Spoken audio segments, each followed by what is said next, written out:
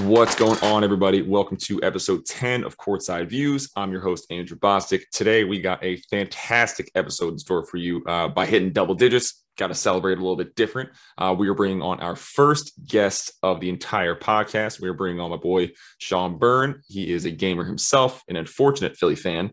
So this episode is going to be featuring a full 76ers breakdown of everything from offseason to current season. We are going to be doing a start, bench, cut series, going over 5 different matchups and kind of seeing how we go there, and finishing it off with a little bit of title talk, seeing how the top 5 title contenders, how the seasons look so far. Sean, what's going on, brother? What's up, man? This is fun. It's cool. Like, obviously you've been getting better at this every single week, so I'm excited to hop on. And we shoot the shit about NBA stuff. Literally, probably, I don't know, send how many texts a day do we send? Like 20 texts a day about NBA shit. So we might as well take it to podcast form. This is fun. I'm excited, man. Thanks for having me. It's exciting. Yeah, I appreciate having you on. Sean is the reason that his audio doesn't sound like dog shit anymore. While I had COVID, hopped up my room, Sean did Sir Lancelot and dropped off this beautiful sounding Yeti mic into my mailbox, and I got to throw away my dog shit $25 mic from Amazon. So I'm very excited to actually sound like a human and not a static box. So hopefully the listeners appreciate that as well. I'm in on it. It's all about spreading the wealth. I got a new mic. I share the wealth with you. And to be fair, you definitely needed a mic. I mean, come on now. Gotta happen. All right, so we got to hop right into Sixers talk. Sean is born in Philly, talking about Philly, all sports, really talking about the Sixers. Initial thoughts on the season so far. We really got to hop into it. They are 23-16, good for 5th in the East, and the entire team kind of builds around Joel Embiid, who I said before on the podcast, and I will continue to state, is the best player in the NBA when he is healthy. That has been a very large question for an unfortunate amount of seasons, but when he's playing, he is an absolute two-way force, and the closest thing the NBA has seen to Hakeem Olajuwon. He is a two-way menace and should have won a couple of Defensive Player of the Years. That's for another day. Coming into the season as of right now, where do you think that they've been? Obviously, with the whole Ben drama, he's not playing, so they're missing their number 2. Where do you see them currently right now with the way the season's unfolded? I mean, it's tough, right? Like, I feel like every single time the offseason rolls around, the Sixers have some other ridiculous drama going on, whether it be, the general manager, like having fake Twitter accounts tweeting about players, or, whatever it may be. And now it's our player just doesn't want to shoot, and now he doesn't want to play for the team. So it's like, there's always something going on. So it was hard to have expectations for this year. Like, the main expectation was like, hey, like, let's trade Ben and then we'll have fun with it. Right. Like, that's kind of, it seems like everyone's just waiting for that ball to drop. And once that drops, then everyone will be like, take the sigh of relief and then have fun with it again. But Embiid's being Embiid. Like, for the early part of the season, he looked like he wasn't right yet.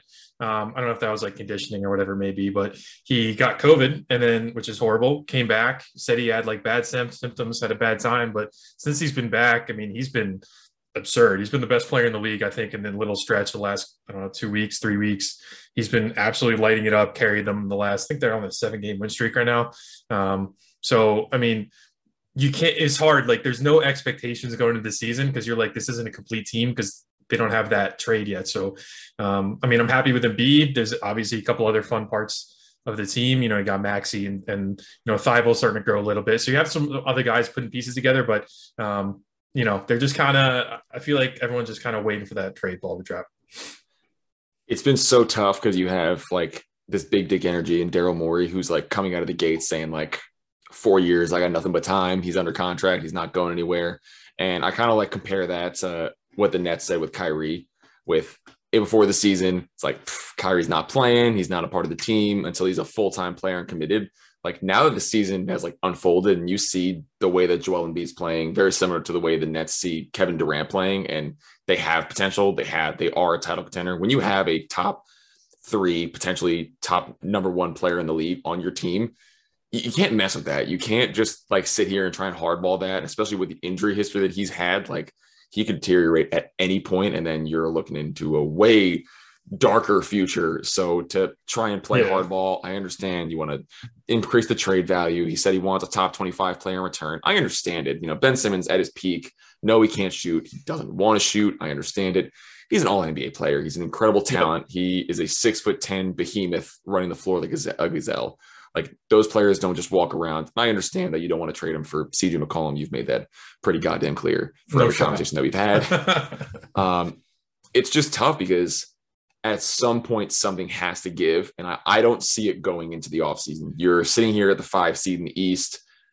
COVID has taken the season rampant, and this really could be anybody's season at any point. So it's like, why wait? If a player like, I don't know, if you can somehow snag away like a De'Aaron Fox type or a Tyrese Halliburton from the Kings and package in like a Harrison Barnes or whatever. Same thing with the Timberwolves. You know, I'm personally not a huge fan of D'Angelo Russell, but he's at least an offensive player, can play the 2 guard, and kind of maybe that'll help him be more efficient. Then you bring in like a actual 6-man like Malik Beasley. Like I don't necessarily know what that looks like, but something has to give at some point, because sitting here and just playing the long game with Joel Embiid, I just think is a absolutely terrible idea. Yeah, it's tough. You know, Morey's an incredibly smart guy, and I think sometimes he postures a little too much and is too loud with his posturing.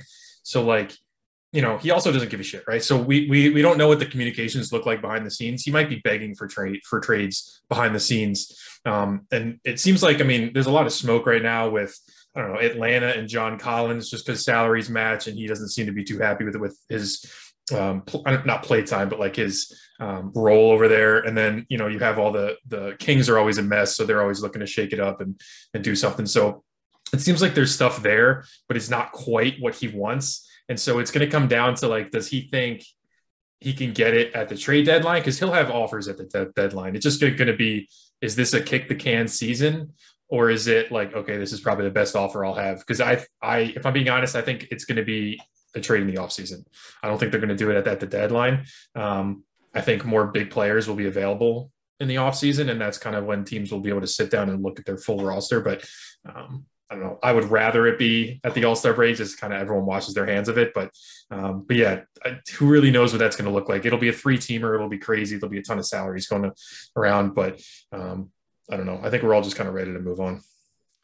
When it comes to Ben, like, because he's so talented, but because he's such like a atypical player, like he has to have the team essentially built around him. You have to play a very certain style. Otherwise, it's not going to work, which really limits a lot of those teams when it comes to trade talks.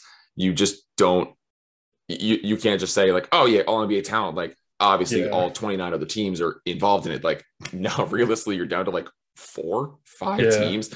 You said the Hawks, you like Kings were said, Timberwolves. Like you hear the bullshit rumor of just pure Philly saying like, oh yeah, Jaylen Brown. Like let's get Jaylen Brown. Like no, I've said it before in the last podcast, like you're not just going to trade Jaylen Brown or Jason Tatum when you have 2 24-year-old superstars just because like they play the same style. Like, no, it doesn't make sense. I think that's like a pipe dream. It's very similar to like the Dame Lillard situation. Like, yeah, you can go say you want Dame Lillard, but you don't just trade Dame Lillard if he doesn't want to get traded. Like superstars don't get traded like that. And I think for Ben, like, because he is that type of player, you're not going to get an all-star caliber player in return. You're going to get like that tier below. That's why you've heard CJ McCollum. That's why you heard D'Angelo Russell, the De'Aaron Fox types. If I were Philly, I'd kind of swing a little bit more for the fences. I go a little bit younger. If you can somehow get like Tyrese Halliburton, I love Tyrese Halliburton, who we're going to get a little bit more onto the seat into the podcast. It's just at a certain point, something does have to give in the offseason. Yes, there are more options, but for Ben, there aren't. Like he's just that type of player. Like just because more players are going to be open, those teams just aren't in on Ben. Like the Lakers aren't magically just going to have like trade assets to trade for Ben Simmons, like unless you're like a THT fan and he is a scrub. But that's beside the point. Exactly. Like, and that's the thing. Like it's so tough, right? Like, because Philly loved Ben forever, and I like him. I think he's a cool dude. He brings that different, like that LA swagger with him. Which I think was like a cool little opposite of Embiid, who's that kind of like working class hero type guy. So they were cool for a while. You know, he's a gamer. He's like sponsored by FaZe, like, or he might be an investor in FaZe. Like he's just like a cool guy, and I like to support him. Obviously, shit went south in Philly, and you know, whether that be like mental struggles, which have been noted, or you know, him just being fed up and just kind of being that kind of drama. Like, you know, I just want a fresh start. I think a lot of it was probably ill-advised from Clutch and Rich Paul. Like, I think they kind of overplayed their hand at the start where they're like, we're just not going to play. Like, I think if he was playing right now, if he was like, I'm not doing any media availability, you can find me as much as you want for that. I'm not going to speak to anyone. I'm not going to speak to the teammates, but I'll play. If he did that, I guarantee it would already be a trade right now, because people, all they remember is him not taking that dunk against Trae Young, which is very valid point to only remember that he was just so in his head that he was just like moving the ball around. But that's all they remember. And then it's become a meme at this point. Like, that's what happens. Like, the NBA is such a short attention span. That's like whatever just happened is what's always been. And like, that's not the case. He's such a weird player. He doesn't shoot, but he does everything else at almost an elite level. So it's like, he's going to go somewhere that has like a top scoring point guard or a great wing who gets that last shot. And like, he's going to look amazing. And then I guarantee people are going to be like, why did the Sixers didn't do it right? He just doesn't fit with a big man who demands the ball that much. And on a team that doesn't have a gifted point guard. You know, they tried with Fultz. That didn't work out. They tried, Jimmy Butler, who's like a primary ball handler. That didn't really work out. So, that's a whole other issue I'm not going to dive into. Shout out, Jimmy. But so they tried and stuff. And I just think, as far as the trades go, maybe the Spurs and Dejounte Murray could be interesting. But I feel like the Sixers are just going to really be underwhelmed by any trade they get, unless they package firsts and young players. But I don't know. Yeah, I think it's just going to be, they probably have to lower the scope. I don't know if they're going to get a top 25 player, but they need to shoot for someone younger that could shoot the ball a bit. And I think people will probably be happy with it. 100%. There are two things that I like that you just pointed out. I love the clutch factor, because people forget how like big clutch is and the agency factor. And like, even looking back to Anthony Davis, who like just flat out requested a trade, said like, like get me the hell out of New Orleans. Like, nah, I'm good. Thanks. And you saw the haul that New Orleans got with like just the insane amount of talent that went the other way with Lonzo Ball, Julius Randle, Brandon Ingram, and just like first for days.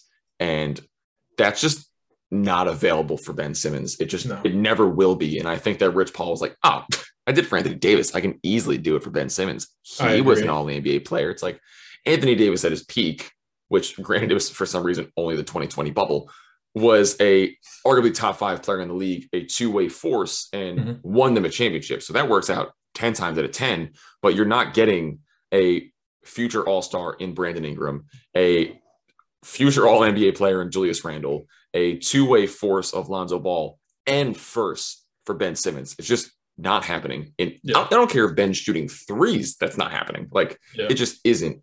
So I think for him, like, Clutch kind of definitely overplayed their hand, and Morey also overplayed their hand. Like, they both were wrong, and now they're both just like doing a full big dick contest of like, well, who can hold out the longest? And I don't understand. And then tough. Like, for the Sixers, there are two things for them from like a surprise factor for me that I think people kind of get overshadowed. Like, Maxey has stepped up into the number 2 role, and that has completely taken over the offense. This team has missed a full quote unquote alpha point guard, and the mental aspect of Ben on the court has always been a detractor for him. He has been compared to Draymond Green on the defensive end. They are so similar when it comes to like play style and body type. They're mainly great wing defenders. They can body down low. They're great rebounders, and they have great passing IQ. The reason that Draymond Green is in the argument of best defensive player of all time is that man is an absolute dog. He does not care if you're 7'7", 6 foot. He is in your grill every single time and will not back down from any challenge.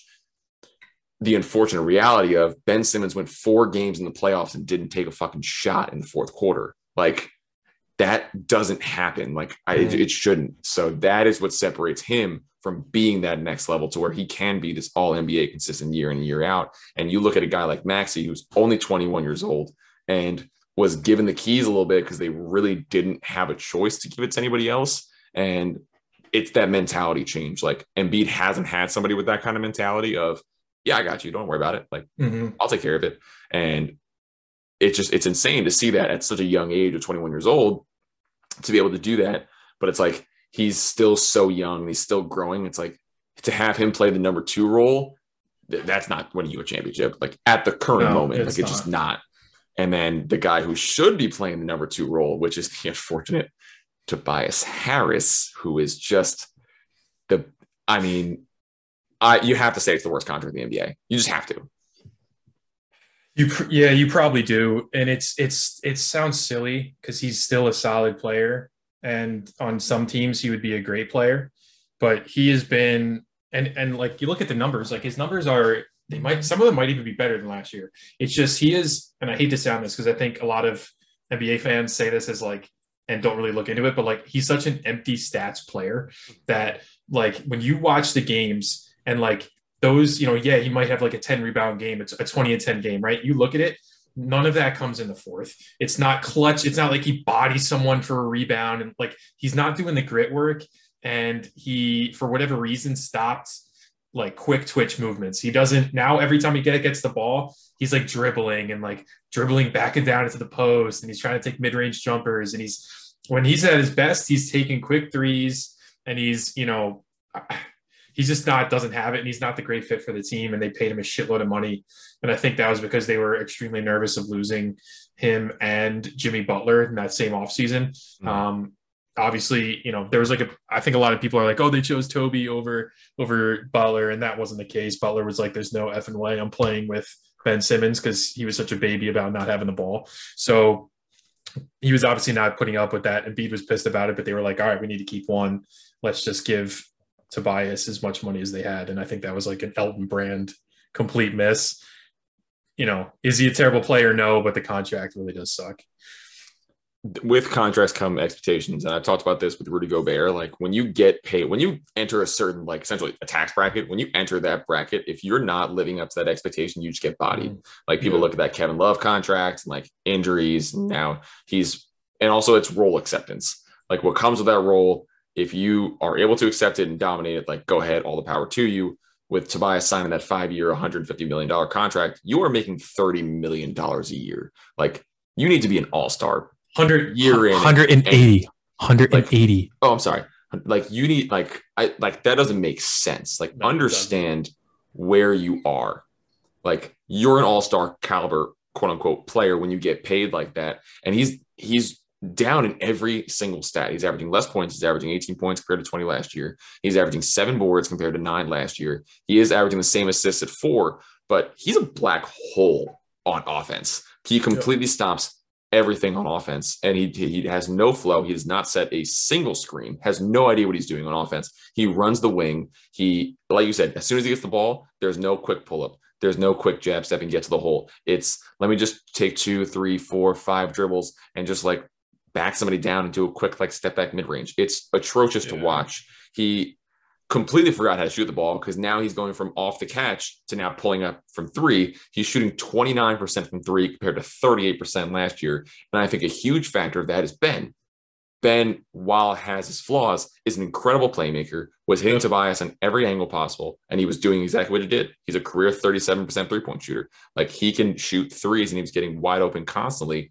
And now, while Maxey is still developing, Tobias has to create that offense on his own, and he just can't. Because he's just not that type of player.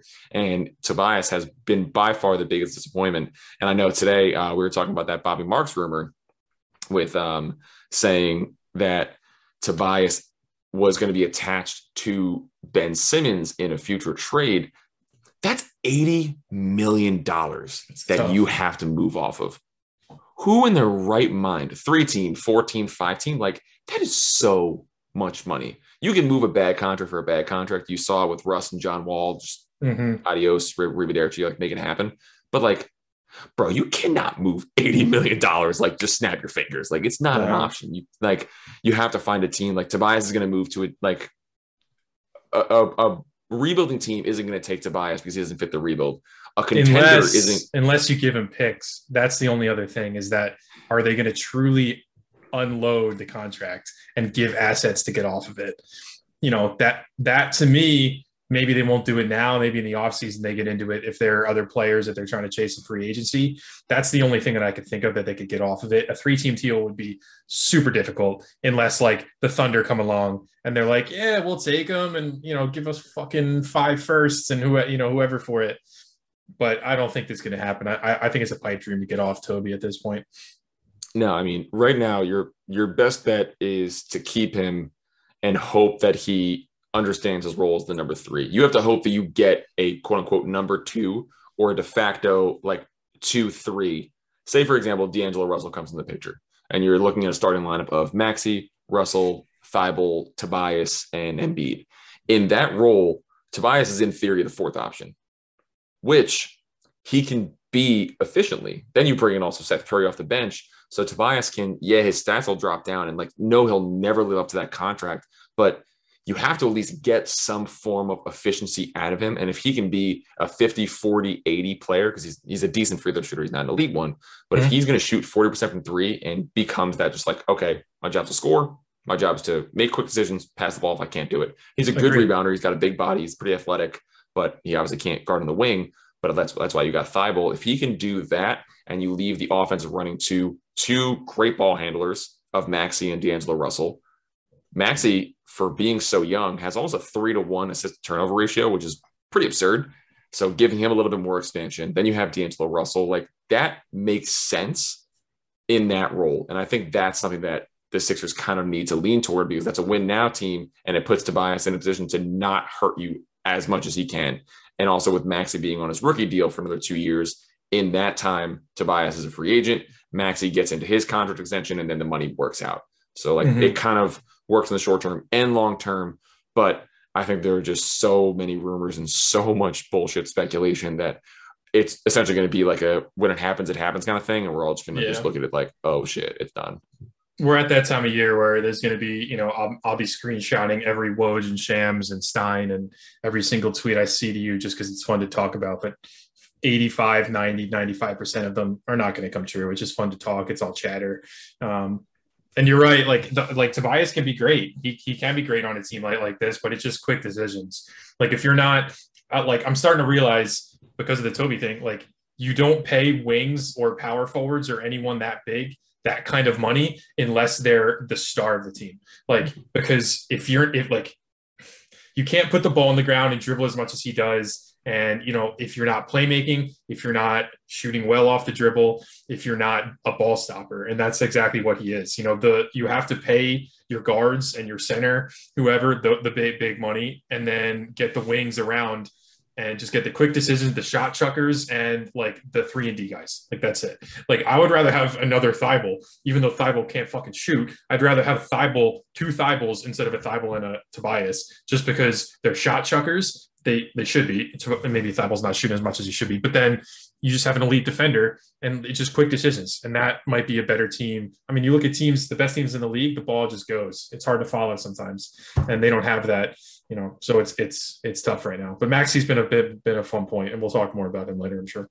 Yeah, and then my last two things is I got to bring up an old take from just so long ago. Wait, all right. So I was going to say this. I was going to bring this up. I was going to bring this up and say how horrible it's aged and how much I would pull it back if I could. So I'm just going to preface it. All right, go ahead. Roast me. That's fine. So back in the 2017 draft, the Sixers had just moved up in the draft and traded, obviously, for Markelle Fultz, or for the rights to draft Markelle Fultz. And the Celtics moved back and draft Tatum at 3. I am a UNC fan. I was obsessed with Jason Tatum. Everything he did, I called him a Carmelo Anthony clone. Everything about him was just alpha scorer. He had that weird release where he like swung the ball up, but he's 6'8", and he was shooting the ball almost like a 7-foot apex. Like just didn't make sense, and you couldn't block him. He was only 19, and I don't know. I loved everything about him. And then a year later, that's when they trade for Tobias Harris, the 76ers, and make that full deal. And Sean looks at me and says, yo, I think if Tatum like puts in the work, like he can be Tobias Harris. I was speechless. I think I said a less athletic or a more athletic Tobias. Like I said something like that because obviously he's 10 times more athletic. But I really did think that Tobias Harris was a great player and going to be an all-star like moving forward for a few seasons because of that season he had under Doc at the Clippers. That he had such a good season, and I had personally seen him put up like multiple 40-point games, and I was like, this guy can get a bucket. Like I think this is a guy like similar size to Tatum, not as athletic. I was like, yo, I think that's kind of a solid comparison. To your credit, you roasted the fuck out of me then. I deserved it, and now looking at it, it's a dumb comparison. But you know, they kind of have similar games, but it obviously is very off base. And I was waiting for that to come this time. I will give you that, like from a player comp perspective, like those like 40 games of Tobias Harris on the Clippers, like the dude was low key an all-star. Like he was averaging 22, like almost essentially 22 and 10. But like he tricked me. He tricked me. Looking around that team, like you kind of had to like it's like looking at Jeremy Grant like on the Pistons right now. Like I'm not looking at Jeremy Grant saying like, yo, that dude can be a number one option for somebody. Like someone's got to score the ball. Like someone has to put the ball in the basket at some point. So like the argument can be made, same thing with Colin Sexton last year. Like the dude averaged 24 points. We were absolute dog shit. Like we could not score. So someone's got to score the ball. Efficiency is a huge factor in that. If you can score efficiently with those empty stats, I think that does carry weight. Tobias shot decent, but I think in a major role, like Jason Tatum is that type of player that in theory, you expect a Tobias Harris type to be, of that alpha mega scorer, being able to score off the dribble, because that's what he's getting paid to do. And because Tobias just does that so poorly and is like the highest paid role player of all time, his agent should be in the fucking Hall of Fame. He should get paid an exuberant amount of money. He deserves that Tobias contract, not Tobias. Agreed. I agree. So I will publicly fully rescind that comparison. Thank you. Appreciate that. Last question, pretty straightforward. Is there any chance this team is a title contender this year? So I'll give it like a 1% just on the shot that they have a top, I don't know, whoever you're arguing with, maybe a top 5, top 3, top 1 player in the league.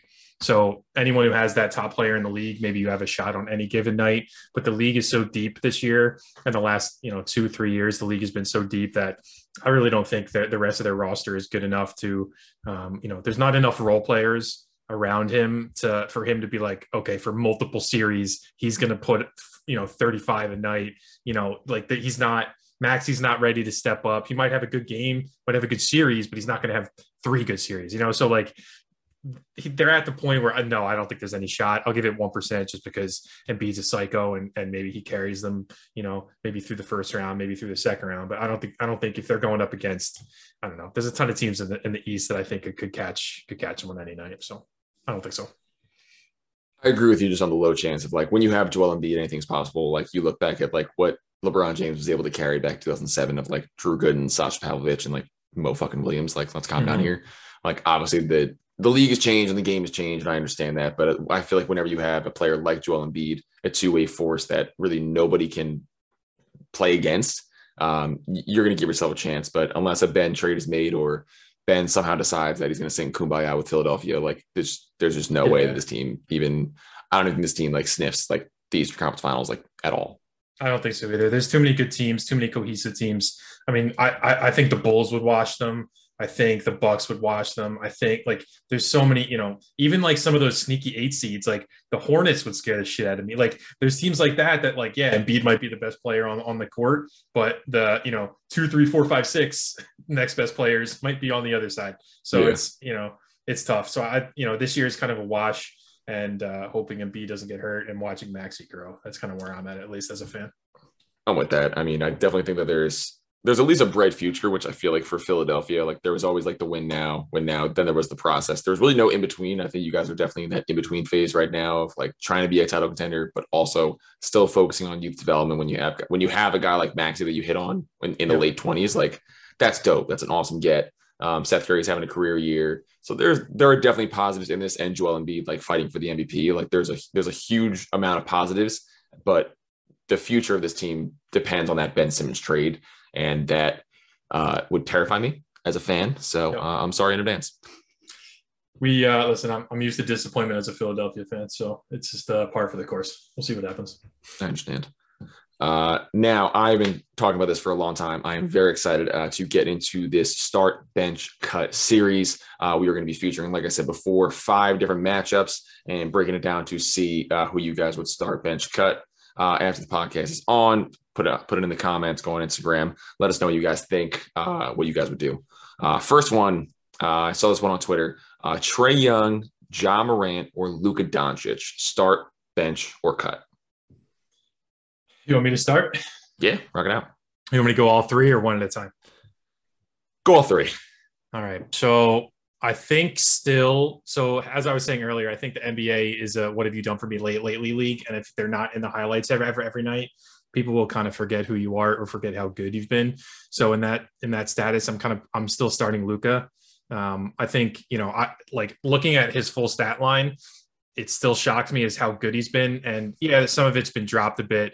His 3-point percentage has dropped a bit, but all his other stats are better or as good as they were last year, and he was being called an MVP all season. So, I think as his supporting cast has been really dog shit this year, and they absolutely need to figure that out. That's another conversation, but that Luka's been overlooked. So I think that he's so big and he's so different. He's not a unicorn quite, but because he's got so much size and he's got the playmaking and he's clutch, I'd still start him. For bench, I'm going to bench Trey. So I think you might have thought that I might have benched Ja, and I love Ja. I think Ja is going to be a psychopath for 10 straight years, 15 straight years. But at this point, Trey is too good. He's shooting 37%, which I kind of wish he was shooting a little bit higher than that. He's taking like 8 threes a game, so it's still a great percentage. Averaging 28, 4, and 10 assists. The 10 assists is just too good. His playmaking, he's too important to that Hawks team. If you take him off that Hawks team and you replace him with Ja, I'm not sure where they'd be. Like, I'm curious. That'd be a good social experiment, but I think Trey right now is a better player. Maybe not all around, but what he's elite at, he's much better than Ja at. And I love Ja, but I'm going to cut him. His efficiencies are way up, which is awesome. Like he was like a 31% from three. Now he's like a 38, taking more shots, 50% from the field. So I think he's got a great future. So, I don't want to cut the guy, but I think, and maybe this will change end of this year or into next year, but that's where I'm at right now. So we differ. I completely agree with Luka. I think that when your down year is 25, 8, and 8, and you're playing with the likes of like Tim Hardaway Jr., Jalen Brunson, like Dorian Finney-Smith, and like full stop, yeah, and like the ghost of Kristaps Porzingis, like there's no way in hell that this dude is not being started in any single matchup against these guys. Like he can do everything on the floor. He's improved his defense. He's actually an above average defender when it comes to player efficiency, which when you look at him, like he just looks clunky, but he kind of gets that same mold as like Jokic. Jokic has improved his defense tremendously. And for being just a big bodied, like burly, like European, they're, rumored to be slow footed. Like Luka's low key athletic. So for him to be able to do that, control the entire offense, and his on off splits when he's not on the court are better than Trey's. And completely better than, I think he's top 3 compared to Jokic as well as Giannis. Just those on-off splits are absolutely insane. So you have to start Luka in that scenario. I am benching Ja. I have always prioritized defense in any single play. We've talked for years. I'll take one on the chin. We've talked before. Would you take Anthony Davis or Steph Curry? I've always taken Anthony Davis. Obviously, Steph Curry is a generational talent in every way, shape, and form, but the two-way impacts cannot be overstated, and I've always focused on that. Trae Young is the worst defender in the NBA. He's been that way for years. I don't care if you are a Steph Curry light, you are a matchup liability, and that's why I believe Trae Young will never win a championship in any way, shape, or form throughout his entire career. He's going to be one of those players that will not win a championship because when it comes down to the nitty-gritty, he will be put into a pick and roll in every single situation in the fourth quarter, and he is going to get dogged. There's nothing he can do. He can't stop. It's kind of interesting in that, just quickly, that he's kind of the opposite of Ben Simmons, right? Where it's like Ben has maybe the playmaking, maybe they're similar or whatever, but defense and offense, it's like you have to hide Ben on offense and you have to hide Trey on defense because they're just going to get targeted on those ends of the court. And like, in the same way that Ben needs a team to build around him, I think Trey also needs a team to be built around him. A lot of really heavy 3-and-D guys around him. I agree, but even in that aspect, like championship level teams will exploit that weakness over and over and over until you can do something to stop it. For example, like in current situation, I look at the Sixers versus the Hawks. Like I'm taking the Sixers 10 times out of 10, just based on the fact of if I look at a Maxey Embiid pick and roll versus a Trae Young and Clint Capella pick and roll. Capella, while yes, he can anchor a defense, he can't guard 2 players at the same time. Like, what is Trae Young going to do in a pick and roll situation? Is he going to switch on to Maxey? Is he going to try and front Joel Embiid in the post? Like, there's physically nothing he can do. And Ja Morant has stepped up so tremendously insane. He has leveled up. He's gone super saiyan. That 2-handed block where he touched the top of the fucking backboard. with his head. was He like something. smacked himself. LeBron said he had rockets in his calves. Do you see how athletic that man is? Like, and just the Same. juice that he has with that Grizzlies team. He is a plus defender. He's uber athletic. He has Russell Westbrook athleticism, but he's actually doing it on the defensive end. He's improving his shooting. He's up in everything. He's fighting for an all-star caliber starting spot. Like, he's just that kind of dude. And you see the impact that he makes on defense, and I'm going to take that over Trae Young all day. That's fair. That's completely fair. I if I'm starting a team, I would take Ja. Maybe not over Luka, but like Ja. I just thought because this season and what Trae excels at, he's probably better than Ja at what he excels at the most. But Ja is going to be a psycho for a long, long time. I'm with that. Next up, a 3-man lineup of Jimmy Butler, Jason Tatum, and DeMar DeRozan. Start, bench, cut. I'm going to go first here. I am fully just immersing myself in the moment. I am ripping off the shirt. I am putting on a DeMar DeRozan Chicago Bulls jersey. I'm drinking the Kool-Aid. I'm here for it.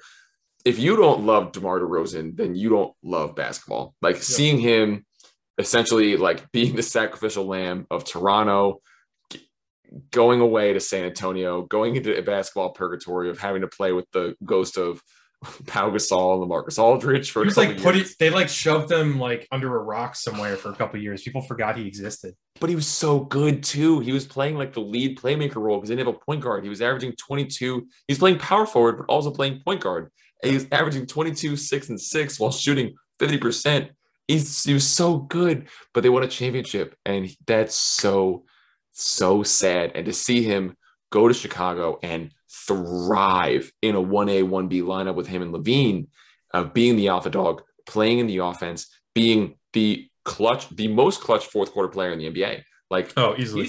He's never been that close. He's number 1 in points, number 1 in free throws made, number 1 in baskets made in the last 5 minutes of the game. Like, he is doing everything. You see the 1-footed 3-pointer from 30 feet out. Like back-to-back nights. Like, I feel like every night I turn on ESPN, a top 10 highlight is like a 1-footer just chuck and just easy shot for him.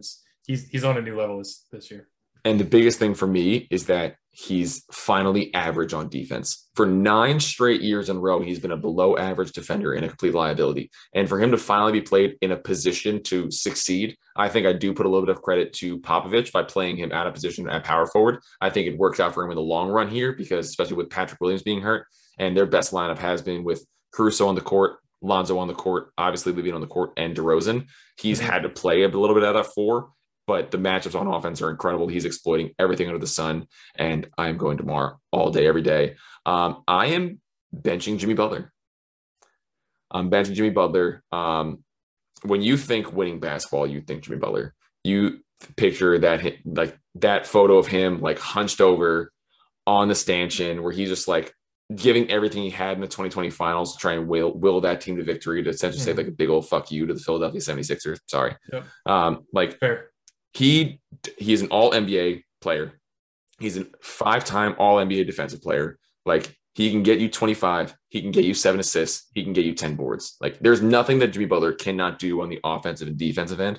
And because DeMar is so good that he's playing himself into the MVP category, is really the only reason that I didn't start Jimmy. Like, I wanted to start Jimmy so bad because Jimmy just plays winning basketball. He can go to any team. He went to the Timberwolves and they made the playoffs. That team was dog shit. Yeah. Like, Karl Anthony Towns is just, God, I don't want to talk about it. Like, Jimmy Butler just can do anything on a basketball court, can guard legitimately 1 through 5. And those kind of players do not grow on trees. You think Giannis, you think Draymond, you think Jimmy in those kind of conversations. And to cut Jimmy Butler would be a complete sin. So I'm benching Jimmy. And because of that, Tatum has to go. It's unfortunate because he is the youngest of the group. So I think that definitely kind of hurts him in this situation because he has taken a step back compared to last year. He is averaging less points. His field goal percentage is down by 4 points. He's shooting a lot more threes, and he's kind of having that ego fight with Jaylen Brown to be like, no, I'm the number one. I'm the number one. And then you look at the comparison that like DeRozan and Levine are doing, and they're just like completely like, no, your turn, dude. Like, come on, you got this. It's like they are completely meshing, and that's winning basketball, while Jaylen and Tatum are just completely feeding against each other and saying like, no, I'm going to go. It doesn't make sense. Like those two can be so successful, but I think until they get like a true playmaking point guard, or if the worst case scenario of one of them does go, I think that's really where it has to go. Right now, this team is just not built for it, but right now Tatum's got to go. Yeah, we differ a little bit. So I'm going to start Jimmy Butler. The guy's a winner, like we talked about. I don't got to go too deep into it. The dude, every team he's gone to, he calls people out. He raises the defense. He raises the grit. It's so weird because he's a winning player, and it feels like he's also like a great shooter and but he's not. Like the dude is a brick from three, but for some reason, like he's not a liability. Like it's like the weirdest thing. Playmaking is great. He he looks like he's a guard, but he's like, I don't know, what is he, 6'7"? Like he's bigger than he looks. He's a great defender. Like I love the guy. So I think he's got to be a starter. And in second, I'm going to go DeMar. I'm benching DeMar. Like you said, it's hard because Tatum's the youngest. If we're starting a team, Tatum's the obvious choice, I think, here. But, DeMar is having an unfucking real year. He's unloading. I don't know how much of that team is if he's carrying them. I mean, Levine's having a great year, Lonzo Ball, Caruso, like they're a whole new team. So we'll have to see how that pans out. But DeMar's having too good of a year. He's too clutch to not at least, for us to give him some shine here on the Courtside View podcast. I hope that means a lot to him. But yeah, he definitely gets at least a bench slot. And yeah, with Tatum, like I love Tatum as a player. I think he's going to be dominant for a long time. For whatever reason, like he hasn't been able to, for a long period of time, carry the team the same way the other two have.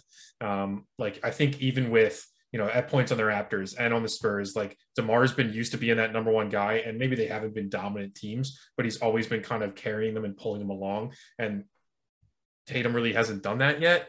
Like he has spurts of where he looks like a world beater, and then he'll just go silent for a while. So yeah, I'm going to bench Tatum, or cut Tatum. I'm sorry, but I think that'll probably change. Maybe like you said, when they get a playmaker and the team is kind of formulated in a better way.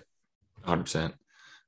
This one's my personal favorite coming up. I think that I'm super interested. I want you to go first on this one because I think it's two of your favorite players and your most all-time favorite 2K player in Zach LaVine. We have Devin Booker, Zach LaVine, and Jaylen Brown. Byrne, kick it off. Yeah, so if anyone plays 2K that's listening to this, they know how good Zach LaVine is. He's absurd, and for whatever reason, they make him like a god in the game. And I always thought it was weird until the last 2 years because he's apparently like fulfilling that prophecy. So I'm going to start LaVine. I think that's probably a hot take. Maybe it's a little too early to say so over some of these guys, but he's been a psycho. His numbers are all up. He's 26, 5, and 4. He's at times last year, he was carrying the Bulls, and now he's got a running mate. He almost has two running mates with Ball and DeMar. Like he's been exciting. He's clutching himself. What is he shooting? Like 41% from three. Like he's absurd. Defense probably needs to take a step up a little bit, but I love the guy. I think he definitely deserves a slot this season. I'm going to bench Booker. I think it was kind of obvious between those two. Those are kind of the two for me that are leagues above Jaylen Brown right now. Booker. Say that. I know, yes, you're about to argue the fuck out of me. But and I love all three of these guys, like a lot. I love these guys. So with Booker, I think because he's not taking as many shots as he normally does, he's not getting the highlight, but they're playing way better team. Maybe not way better, but they're playing really cohesive team ball. The Suns have been great. Last season, they were great, but he was kind of that like, Chris Paul, but like he was the guy, now all his numbers are even up. His 3-pointing's up. Like he looks great, but he's getting to the line a little bit less. So I don't know if that's because he doesn't have the ball in his hands as much. Maybe CCP is holding on to it a bit more. But I'm going to bench him. He's still a great fucking player. Him and LaVine were tough for me to decide between. And then I'm going to cut Brown. I love Jaylen Brown. I want the Sixers to do everything in their war chest to get that man on the team. Because I think the second he's on a team that doesn't have another wing player that's like Tatum, he's going to be a psychopath. But, his shooting efficiency is a little bit down, but he's by far the best defender out of this group.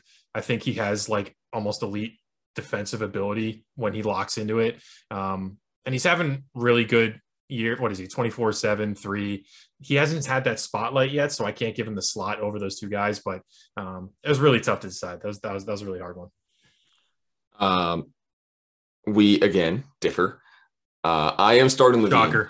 I think that for LaVine, I think you said it best. Like he has leveled up this year, even though his stats are very similar. But I think you just see it in his play. And I think that the best thing that happened to him this year was being around a winning environment and playing in the Olympics. I think you saw him move off the ball. He wasn't playing a point guard. He wasn't being played out of position where he had to create everything. And you saw his turnovers go down. He became an absolute killer playing a 3-and-D role, which he had never had to do before. But when you're playing with the likes of Damian Lillard and Kevin Durant, like no offense, Levine, get the fuck in the corner. Like you're not bringing the ball up. So for him to be able to step into that role while playing that secondary playmaking role, because you have Lonzo Ball, you have DeMar DeRozan, and even Vooch. Vooch is a career average of 4 assists per game. Like he is a damn good passing big man. So for him to kind of like just say, hey, chuck threes. He's shooting 8 threes per game, and he's shooting 43% from three. Like after shooting the same kind of volume last year, shooting a little more of the dribble, shooting 41 to increase that is pretty damn impressive. So he's a potential 50, 40, 90 guy, and those kind of just don't walk on trees. And for him to be an average defender, very similar to DeMar, I think it's a process of the system and kind of like the hype right now. I do think he is a little bit more of a below average defender. So we'll see how that takes more toward the end of the year, but I'm giving Levine all the love right now, and he's got to start. I am benching Jaylen Brown. Jaylen Brown has something about him that just screams superstar to me. I think that when you see him play without Jason Tatum, you see true Jaylen Brown potential, and you see what he's able to do when the offense goes through him. In that game, I believe it was against the Orlando Magic, not even like a week or so ago, where he just popped off for 51 points. He had 7 assists, he had 8 rebounds, and he made 7 threes. He was able to truly be the alpha. And the best part about him is that he is the best two-way player here. He is a potential all-NBA caliber defender. He has a similar build to Jimmy Butler. Jimmy Butler's got a little bit more muscle on him, but 6'7", 230, like that's a big dude. He can guard 1 through 4. And that because Booker and Levine just are not good defenders. And I kind of do that same thing of comparing Brown to Booker. I want to look at Booker very similar to what he was able to do before CP3, and he was an MB stats guy. And I love that he's been able to play winning basketball and be efficient at it. And really, before this year, Booker's never shot over 40% from 3, which when you think Devin Booker, you think he's like, oh, dude's like one of the best shooters in the NBA. Like he's never shot above 37% from 3. That's like insane to think about when he's been in the league for almost 6 years. That's true. So now he's finally doing that, but it's because CP3 runs the ball. Like without CP3, like, can he still put those numbers up? Can he still be that efficient? And unfortunately, he hasn't proven that he can. Brown has proved that with Tatum or without Tatum, he can score, he can be efficient, he can play all NBA level defense. And that's where I'm going to give it to Jaylen. They're both similar playmakers. I'm going to knock Jaylen on playmaking. He only averaged 3.5 assists compared to Booker's 4.5. It's like a massive difference. But I think that Brown's overall game makes a lot more sense versus Booker. So I am going to cut Booker, sadly. That's fair. Very fair take. That was the hardest one, I think, here to do. The next one coming up is, I think, the weirdest. I fucking hated this one, just to be fair. The weirdest group of names. When I was putting this together, I was laughing hysterically because it's Pascal Siakam, Julius Randle, and Domantas Sabonis. Such an eclectic group of names. The fact that you made me waste my time looking up these stats and like clips, like unbelievable. You have to understand, there are 2 all NBA. They're all 3 are all-stars. 2 of them are all NBA talents at one point. Yep. And Sabonis has been a near cut to 13 all NBA. So like they are so similar. I'm giving myself a lot of credit here to be able to put this one together. I do want to lead this one off. I am starting Pascal Siakam. I love Spicy P. I love Spicy P, baby. I think that his down year, so he was an all-NBA player in 2019, 2020 when they won the championship. He paired tremendously with Kawhi. His first year playing in a role by himself, COVID happened, and then they had to play in Tampa. That is a complete bullshit season for the Raptors, and he was still an all-star. He still averaged 22, 9, and 5 while shooting. He's not that great of a shooter. He shot 30% from 3, but he shot 52% from the field. Look at it from that perspective. When you're shooting 52% from the field and shooting 30% from 3, you're a damn efficient player. Yep. He is an all NBA defender. He is increased as a playmaker. When you think Pascal Siakam, you don't think a guy that can average 5 assists per game. Like he's just so long, so athletic. He can guard 1 through 5. He's playing a little bit of small ball 5 this year with the front court of Scotty Barnes and OG Anunoby. And that is like, now you're putting him in that Giannis role. And no, he's not a Giannis type player. Like no one is, but that's a scary front court. The switchability of that with him, Scotty Barnes and OG to like really let him just go at matchups is insane. And it's the two-way ability for me. It always has been. It always will be. I'm very consistent with the way that I think and the way that I do these matchups. Pascal's two-way ability over Randall and Sabonis will always be number one for me. Number two, he's having by far the worst season out of the three, but something about Julius Randle just makes me want to love him. I don't know why. It just makes me like the season that he had last year just like I'm not a Knicks fan, but just like breathes magic into like my body of what he was able to do coming out of all this potential from New Orleans. Then he signs this deal for the Knicks. He played kind of decent. And then to just like, oh, I'm a second team all NBA player. No, you're not. Like 24, 10, 6 assists, 41% from three on mainly step back threes. The dude was another level. He has completely fallen back to earth this year, but I blame that on the entire Knicks team. They changed their identity. They gave him more of a playmaking role. He has no defense around him when you have Evan Fournier, Kemba Walker, Emmanuel Quickley, and you're benching Mitchell Robinson for Obi Toppin. Like the whole team that made him successful, I think is not entirely his fault when you kind of look at the entire grand scheme of things. And RJ Barrett has not taken that step up, which was expected, which is kind of why they went out of their way to get more offense. They expected RJ Barrett to step up on defense. And just, I think there are so many factors in it. I think Julius Randle has so much talent, and you can't just forget about last year in that sense that I am going to bench Julius Randle. And I hate Sabonis. I just hate him. He's so like such an old school big. He's like a wannabe Jokic. He's averaging like 20 points, 12 boards, and like his career high, he's averaged 7 assists. He's down to 4.5 because Rick Carlisle just like says that he can run an offense and that Pacers team is absolute shitty to watch. But Sabonis is arguably the second best passing big man in the league. He's also statistically worse than Nikolai Vucevic on defense. When you're worse than Nikolai Vucevic on defense, please don't look at me.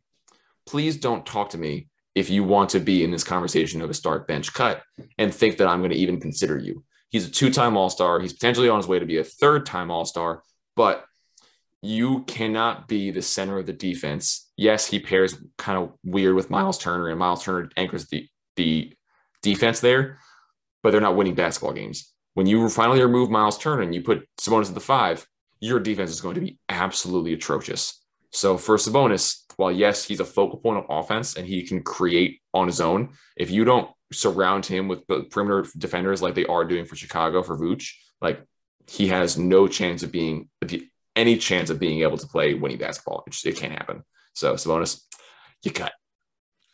That's fair. This one was such a funny, like going through it, it was a trip, but I'm going to start Siakam. I think Siakam is by far the best player here. I think people got like a bad taste in their mouth with him recently. There was kind of like a weird news cycle about how he was like in, the trade rumors and he's, never going to be a shooter. So they're looking to, unload him and try to flip. There was some weird Ben Simmons for Siakam shit going on over summer.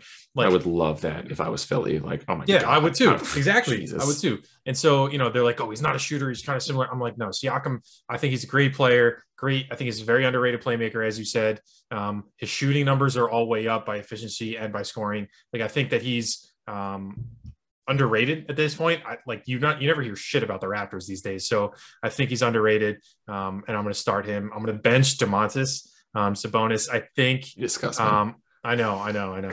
I'm like number one, like Knicks hater here. So like, that's maybe, if anyone listening hates that take, that's why. But like, I think Sabonis is, while he's old school, I just think he's got some different, he has more juice to him than Randall does. I think he's got more potential in him than Randall does. He does a little bit more.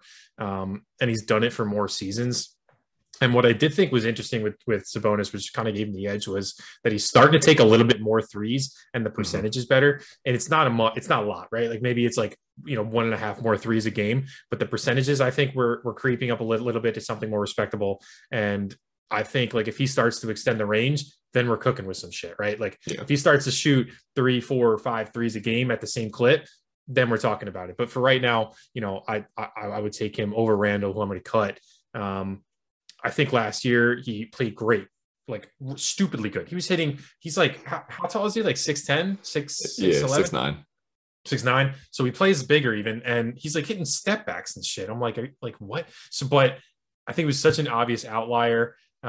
It was fun. I don't think he'll ever do it again, if I'm being very honest. He had it does look, I was looking back, maybe 2 seasons ago, he shot really well. Then the season after, he shot like shit. Then last year, he shot really well. And this year, he's shooting like shit. So, like, I don't know if that's just going to be like, if he's going to be an every other year type of guy. But I just think that he's probably not the player who Knicks fans thought he was last year and who people got excited about. I think he's a very good power forward. I think he's a solid defender. I just don't think that he has the same kind of juice that the other two guys have. No, I agree with that. And then just a quick take on Sabonis and Randall. Like Sabonis, I think that Sabonis and Randall are kind of both being played in mismatch situations. I think that because the Knicks drafted Obi Toppin, they're prioritizing Toppin's development over Mitchell Robinson, which is mind-boggling to me because Mitchell Robinson has proven that he can anchor a defense, and he played so well. Mitchell Robinson and Noel played incredibly well as a center rotation last year with Randall, which is why he was so successful, because he's not a good defender and he can put more of his energy on offense, and you surround him with shooters and defense. Thibodeau went completely away from it, and that happened. It's the same thing with Sabonis this year. I will give him credit that Sabonis has moved completely away from being the focal point of the offense. The ball's moving more. You're incorporating guys like Malcolm Brogdon, Chris Duarte. You have Karis LeVert now. Miles Turner is saying that he wants to be more involved in the offense. He's shooting more threes. So Sabonis hasn't been the same guy that he's able to. He's still extremely efficient, and he is extending that range. I will give him credit, but because he's just a non-factor on defense, I think that if he can kind of like channel his inner like Andy Varejao of when he's on center, taking charges, being a body, throwing his hand up, he's not going to block shots. He's not going to be able to switch. But if he can do that, I think I can see him being a successful center, kind of like what Vooch has been able to do this year.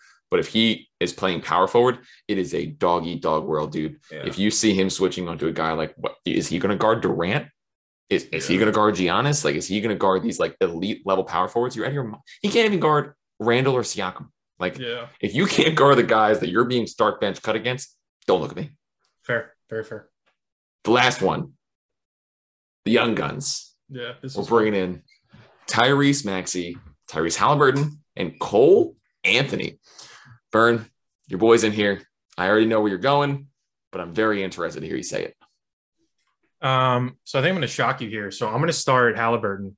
Okay. I love Maxey. I didn't get to talk about him enough earlier when we were doing the Sixers overview. I think Maxey is going to be a dominant maybe not dominant. I think he's going to be a very, very good player for a very long time. He's kind of in that Jamal Murray, Donovan Mitchell light, type kind of like bucket getter who's like, that's like your favorite term is like, you like the guys who can just go get a bucket and like, that's him.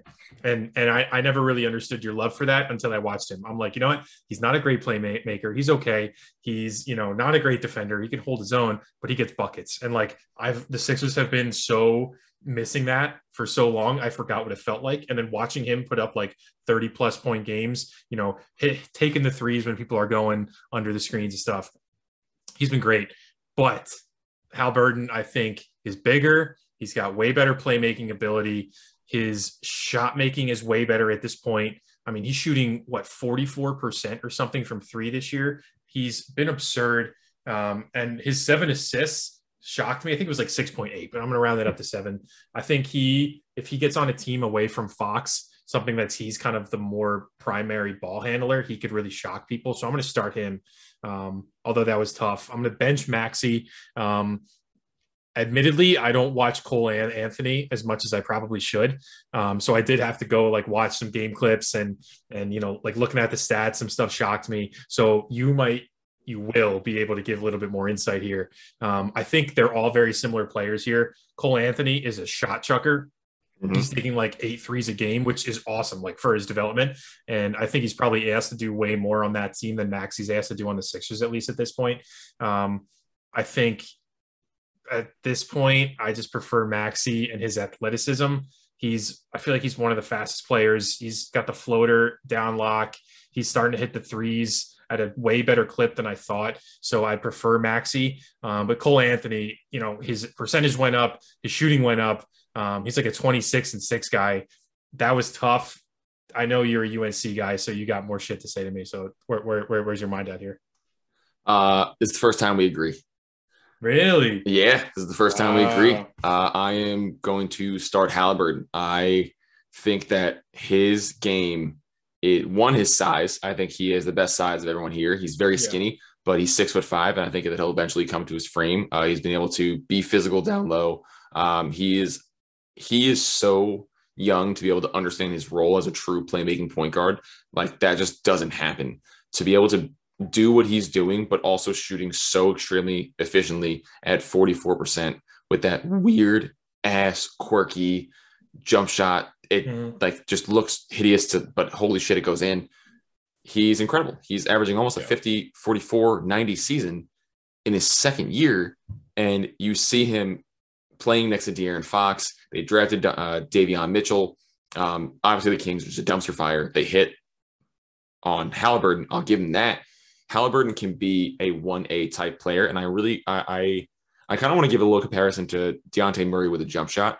I think size-wise, they're both long, they're both skinny, they both have extreme wingspans. And Halliburton has had to take on a lot of those matchups that Fox just physically cannot handle because of his size. And he's held his own. He is an above-average defender, which people just don't understand because the Kings are so shit on defense that he has had great plus-minus splits.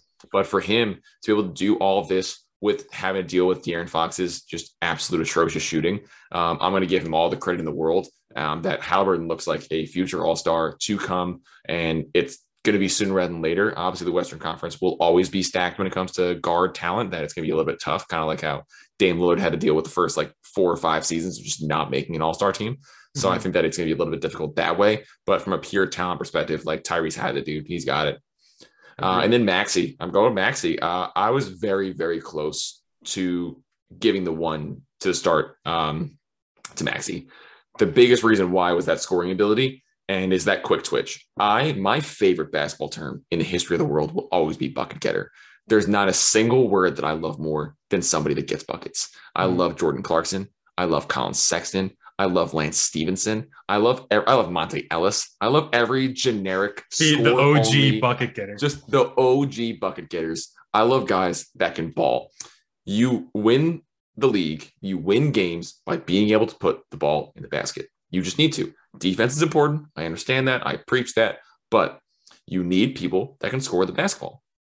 Everybody hates Ben Simmons because he can't score the basketball. He does great, but from a winning perspective, he just doesn't have it. He can't put the ball in the basket. Tyrese Maxey in his second year has taken a massive leap. He's going to be in the conversation for most improved player of what he's been able to do, averaging 17 points. And you talked about him not necessarily them being the best playmaker. He's averaging a 3-to-1 assist to turnover ratio. Yes, it's low volume because he is making very smart plays. To be in his second year as a lead point guard, averaging only 1.3 turnovers a game, that's Chris Paul territory. It's when you put the numbers and really break them down that way, he is a very, very good playmaker. I do think that if you remove a Seth Curry and you bring in a D'Angelo Russell kind of thing, that his turnovers will go up because he'll just be more aggressive as a scorer. But if you kind of put him in that role and force him to average, 6 assists, I think he'll still average 6 assists and 2 turnovers, and he'll just improve his playmaking. But he's so quick. He can score. He's going to be a future 20-point per game scorer. He just has that, and he's only 6'2". So I think that's kind of why I gave it to Halliburton from the two-way perspective. But the Sixers have a future starting guard for a very, very, very long time. I don't necessarily want to say all-star because I do see him more maxing out as kind of a CJ McCollum, which isn't a bad thing. I speak very highly of CJ McCollum. I think size-wise, they match up very well. I think just athleticism-wise, Tyrese definitely has that perspective. But from a pure chance of being a great secondary playmaker, a guy who can go score, shoot 38%, Maxey was a horrible shooter coming out of college, to be able to make that big of a jump from year one to year two is insane. And it really just goes to show what kind of work ethic this kid has, that he just wants it. So I'm not really going to bet against him for the future. In the current moment, I am going to bench him. And I am a UNC stan. Cole Anthony plays on the very, very shitty Orlando Magic. There is the Saint Mo Bamba, who, praise the Lord, finally gets a start. But that team is just so bad. But they're young. They're going through a rebuild. I get it. They have to choose a path, and they're doing it. They're saying, give the keys to the young guys. Jonathan Isaac hasn't played a minute. Markelle Fultz hasn't played a minute. Yes, they're coming off 20 ACLs. They've been cleared for a very long time to at least come practice, but haven't heard a lick of them coming back and playing a game. So they're playing the long ball. They're playing Cole Anthony. They're playing Franz Wagner. They're playing Mo Bamba. They're just playing Wendell Carter. They're playing these young guys and just seeing what they have. And Cole Anthony has said he was a shooter at UNC. He was a shooter in high school. This man is not shy whatsoever. He's averaging almost 20 points. He's had multiple triples doubles this year. He's averaging 26 and 6. I'm going to give him all the credit from a standpoint of, yes, there are empty stat games to a certain extent, just based on the fact that somebody has to score. I think he has a lot of intangibles, as well as just that mentality, very similar to a Tyrese Maxey, that I think that if you switch Cole and Tyrese, they're going to be put in similar situations. I think Cole takes a lot more risks just based on the fact of the situation that he's in. I think Cole has a higher ceiling. I think Cole has all-star potential. And I think if you put him around guys like a Mo Bamba as they grow into their game and they have more defensive matchups, Cole's 6'5". Like, he's a big dude. Like, and he's super athletic. But I think currently right now, just with his inefficiencies and having to carry a lot of the burden to do kind of everything for Orlando, he's only shooting 41% from the field, shooting 36% from three. He just has to do a lot. And I get it. That could lead to bad habits down the road. But I'm going to, unfortunately, cut Cole. Sorry, bud. Fair. That was a tough one, too. And that wraps it up for Start Bench Cut. I love that. I love everything about that. I think it's so cool to talk about player comps and kind of see what that looks like and just like see a bunch of different perspectives. That was weird. That was quirky. I'm down. Yeah, that was fun. And at first I was like, maybe these are like too many. Maybe we shouldn't do this many comps, but it's fun to like dive into players that you really haven't, maybe you don't get a chance to watch every night, or guys you don't think too hard about. Like, there's so much talent in this league, and I think it's keeps growing. So it's just fun, like, to talk about the guys that don't get the shine, because I think there's going to be a lot of future stars coming up soon. Mm-hmm. And we got to talk titles. We're getting and creeping up to the All-Star break. We're pretty much at that halfway point in the season. I did a preview early in the season about the quarter season review. We're pretty much at the halfway point. So, Byrne, I really want to hear your top 5 title contenders in the league, and I want you to start at 5, and then we'll kind of go bounce back and forth all the way to 1. So 5 was really hard for me. I think the top 4 for me at least were easy. And then 5 was kind of the slot where I was like, there's like 3 or 4 teams here that I could have went between, but I'm going to give the edge to the Lakers. That's where I have them at right now. I think any team that has LeBron, even though he's 55,000 years old, he still can carry a team on his back. Maybe not all the way through a finals at this point, but I'm kind of baking in that Anthony Davis is going to come back at some point, and that he's not going to be a little bitch when he gets back on the court. He's still Embiid's son. He's always going to be Embiid's son, but he's a phenomenal player, one of the best big men in the league. Plug, yeah, shameless plug. But listen, I think they have a great shot. And while they look really stupid right now, and Westbrook has his top games like he does, but then he's a black hole in 5 straight games. Like, they had a weird constructed team, but it's LeBron's team. They're going to figure it out, and they're going to be a force when it comes down to final season. I feel you on that. Just the full LeBron James take. I disagree with everything else. I hate Russell Westbrook. I've clearly made my point clear. I do not want to be known as the Russell Westbrook guy, so do not make me out to be that guy. Well, then don't say that he's there. Russell Westbrook, like, if he's on that roster, this team does not win the first round. I will say that flat out. Like, Russell Westbrook is a worse, like, Tobias Harris. Like, he just brings nothing to this team besides drama, besides just questions about the offensive fit and pure black hole. He shoots a brick every single time he shoots it. He's shooting under 25% from 3. He is turning the ball over at a league high rate, like, just over and over. Efficiency, X, Y, and Z. I've said it before, and I'll say it again. You surround LeBron with shooting and defense, and he will get you to the goddamn NBA Finals. Mm-hmm. So what do? They trade all their shooting, they trade all their defense, and they bring in Russell Westbrook because they wanted a star. I bet they wish they had Buddy Hield instead of Russell Westbrook. Dog. Remember when that they had the trade agreed upon? It was like a Woj bomb. It was like trade almost agreed upon. Same exact trade they did for Russell Westbrook. It was for Buddy Hield, maybe like without an extra player or something. And it was Montrezl Harrell. It was Kyle Kuzma, and no, I'm sorry. It was Kyle Kuzma. It was KCP and a second for Buddy Hield. Imagine this team with Buddy Hield instead right now. They'd be way better. Like what? Because he's not like a former MVP. Like, dog. Like, what are you doing? Like, it's matchups. The league is based on matchups. The league is based on just fitting and making sense and chemistry. And that's why you look at teams like the Sixers with Joel Embiid and Ben Simmons. Yes, they're both all NBA players. Yes, they're all-stars. It doesn't make sense. So no, I don't have the Lakers anywhere remotely close to title contenders. I have them so far away that they're in the playoff tournament compared to at top 4 seed for me. Get them so far away. And I am a Cavaliers fan. I love LeBron James, but even he can't fix this shit. Number 5, I have the Miami Heat. The Heat culture is so real. It is pre-Jimmy Butler. It's going to be post-Jimmy Butler. Eric Spoelstra is the second best coach in the NBA to me behind Greg Popovich. When Greg Pop retires, Eric Spoelstra is going to be the number 1 coach in the NBA. He takes players. That whole organization is incredible. Yeah. He takes players and Omer Yurtseven. Who the fuck is that? I don't know who half their players are. Like, he is playing. He had 7 straight games of 15 rebounds or more. They're playing without Bam Adebayo. Jimmy misses time. Markieff Morris hasn't played in 30 games because he got into a fight with Jokic and lost. Like, they're playing guys like Kyle Guy, Gabe Vincent, Duncan Robinson got the bag and forgot how to shoot. Like, but they just win games, and it just pisses me off because when they're fully healthy, they can beat anybody. I will not discredit anybody because they've proven it. They've got to the NBA Finals, and they have a healthy team of Kyle Lowry, Tyler Hero, Jimmy Butler. You can put in, I don't know, PJ Tucker, Markieff Morris, and Bam Adebayo. That's an NBA championship contending team.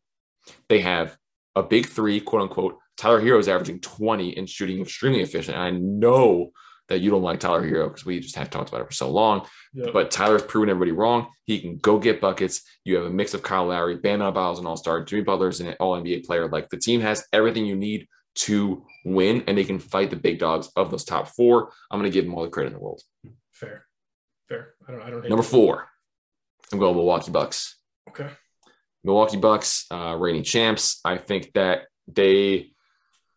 letting PJ Tucker go is going to be a huge miss for them. I think they're missing Brook Lopez. There are rumors that he may not come back at all this season, which could look weird with Giannis at the 5 long term. I think Giannis is incredible at 5 in spurts, very similar to like the short term LeBron kind of fix of playing LeBron at center. I think that's look great for the Lakers in short term, but I think Giannis needs to do that for like 10 minutes a game, not 30 minutes a game. Mm-hmm. And they're starting Grayson Allen for 30 minutes. Like, you're gonna tell me that an NBA championship team is gonna start Grayson Allen for 30 minutes.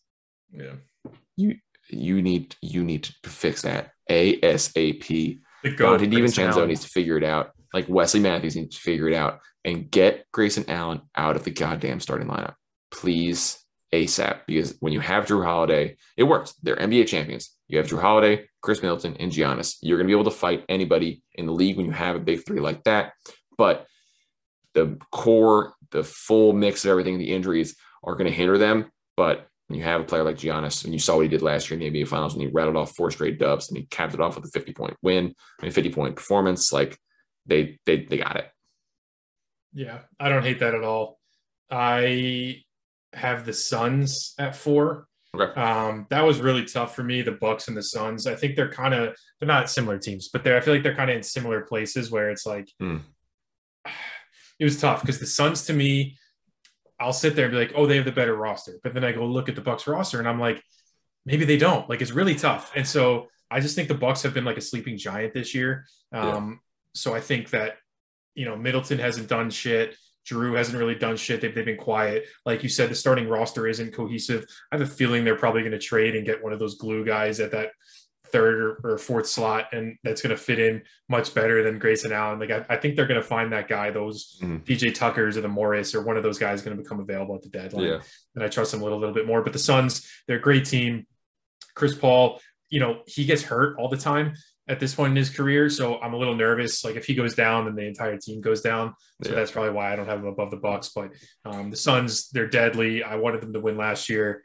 I love Bridges. Ayton's been a little bit quiet as well. I kind of wanted to see him step up this year. But yeah, I got the Suns at 4 for me. I'm with that. Okay, I feel you on that. For me, I got the Suns at 3. I think the Suns are just, granted they lost in the finals last year, but I think their biggest issue was that they couldn't match Giannis when Ayton wasn't on the floor. They had a full brick wall defense, but everyone was below the free throw line when Giannis had it, and it was an incredible defensive structure. But the only unfortunate part is now you're switching out Ayton and you're bringing in Frank Kaminsky. Like that just doesn't work ever. But now you have 3. Look at Jalen Smith. Like Jalen Smith was the top 10 pick last year. He put on 15 pounds and he's their third string center. JaVale McGee, that's right. Olympian gold medalist JaVale McGee is out here backing up on the Suns. And he is filling a massive role. He has had 20 and 15 games on 2 separate occasions while DeAndre Ayton was out. And that gives them another starting caliber big that they just didn't have last year. And I think while they're bringing back the whole core, you still have Crowder, you still have Bridges, Booker, Paul, Payne, like Cam Johnson. The main core of this team is still together. And I think by just bringing in a guy like JaVale McGee is a huge, huge plus. And that is why I'm going to give him the edge because of that position. That's fair. Entirely fair. I got the Bucks coming up next at my third slot. As I insinuated before, obviously, I just think when you have Giannis, anything's possible. And, you also have Middleton, who when Middleton gets hot, you can see what happens with that. And Drew is just a defensive stud, really great playmaker, can score on his own when needed. As seen down the stretch in some of those finals games, he started carrying them at points when Giannis couldn't. So I think they're a really tough team. I wanted to put them higher. But they just don't feel the same as they did last year. I'm curious to see what it looks like after the deadline, but they're my third slot. No, I feel that. Number 2, I'm rocking out with the Nets. 2, I think that until Kyrie is full-time, it's so tough because matching up with the number 1 team, which I have is the Warriors. If that is what the NBA Finals looks like, I think that matchup wise with a healthy Klay Thompson, you see the return, you see what that looks like. Like Kevin Durant's the best player in that matchup right there. You have James Harden, who is looking a little bit more revitalized, and Kyrie Irving. That's the best big three in basketball, and it's really not even close. But the chemistry of the Warriors, of Steph Curry, of Draymond Green, of Klay Thompson, knowing their roles and also being available. They can play every game. They can play on the home. They can play on road. Like, that's just a factor you can't forget about. And with Kyrie only being available potentially 4 or 3 of those games, if they have home court advantage, like that's not a home court advantage because you're losing your third or second best player that can't play in this home games. So until those changes, until that makes sense, like you're only half as potentially good, but because you still have Kevin Durant, seeing what he was able to do last year with no James Harden and no Kyrie, like I'm going to give Durant that credit. The team is a little better. They pulled the veteran card. They're bringing in guys like Blake Griffin and Paul Millsap and Marcus Aldridge, and no, it doesn't look pretty. But when you have those 3, like you're going to be a top 2 team. It just makes sense. Yeah. I think we both obviously have the same top 2. I also have the Nets there. I think I really wanted to put them at 1 just because of Durant. I'm a big Durant fan. I like Harden a lot too. I know he's frustrating for a lot of people, and he had a really weird start to the season, but he's starting to click again. If they had Kyrie playing and not disputing with the whole COVID situation, I think they're an easy favorite. I also think if they had another player that wasn't ancient, that was anchoring that starting lineup with them, that might be an easier pick too. But I think just the duo of Harden, even if it is just Harden and Durant, they could carry a team. You saw Harden carry as much as he wants, and they're only going to get better as the season goes. So they're going to be my number 2 as well. And then we both have the Warriors at 1. And I mean, the Warriors, it's so weird to see them back at the top after, what were they, last place in the league? They got the first pick a couple years ago. Like I think they're one of the only other teams. There are plenty of teams that are good, but I think the Warriors and the Warriors and Miami are both elite at developing their talent. They turn people who sometimes might think are nobodies or these late second round picks into players. Like anytime I look up, I'm looking right now, like I don't know 3 players I do at this point, but last year, 2 years ago, I wouldn't have known 3 of the players on the starting lineup right now or on the court right now. And they're all pulling from 3. They're all really good defensively. They all move the ball in such a fine mash. It's fucking crazy. Like I watch them and I'm like, that's what basketball is supposed to look like. And it's hard for me to pick any team over them because now that Clay's back, it's just like, obviously it's fun to have Clay and like the whole emotion of it, but Clay's also, I think people forget how fucking good he is. He's probably a top 15-ish player when he was playing and completely healthy. So if he comes back and he's looking good, that team's going to be disgusting. And if Wiseman comes back too, maybe they make a trade. Like, they could do anything they want. They have a war chest of picks and young players. So I don't know. I think they're my favorite. 100%. I think it's really kind of hard to argue when you have a starting lineup of Steph Curry, Klay Thompson, Wiggins, Draymond Green, and like insert 5th person here. Like it's really whoever you want. Like Jordan Poole goes back to his role of being the 6th man, which he needs to be, and just let him gun it for 15 minutes in the game. Just get them through the second and third quarter when Steph and Clay are really kind of just like riding the bench. Gary Payton, I think, would be a perfect fit in the starting lineup when you run in small ball. I think he can guard 1, 2, or 3, even if he's only 6'4". The dude can just play and hustle hard. Otto Porter's playing a little bit of small ball 4. And then I think Wiseman's a huge X factor. You've got Wiseman and Kuminga and even Moses Moody, these 3 lottery picks that can be flipped into a Miles Turner, that can be flipped into really anybody because of all the talent they have. And they are going to be a huge team to watch the deadline, because a team that already is number 1 in the power rankings, number 1 in our predictions, could get better. And that is terrifying to think about. Agreed. Yeah. I know people get annoyed with dynasties and stuff, but I'm kind of happy to see the Warriors be good again. I think basketball is good when the Warriors are good. So it just hurts my soul. They've hurt me enough. I know. You being the Cavs fan, I'm sorry. Hurt me enough. Give me one quick, before we wrap everything up, give me one quick dark horse contender outside the top 5.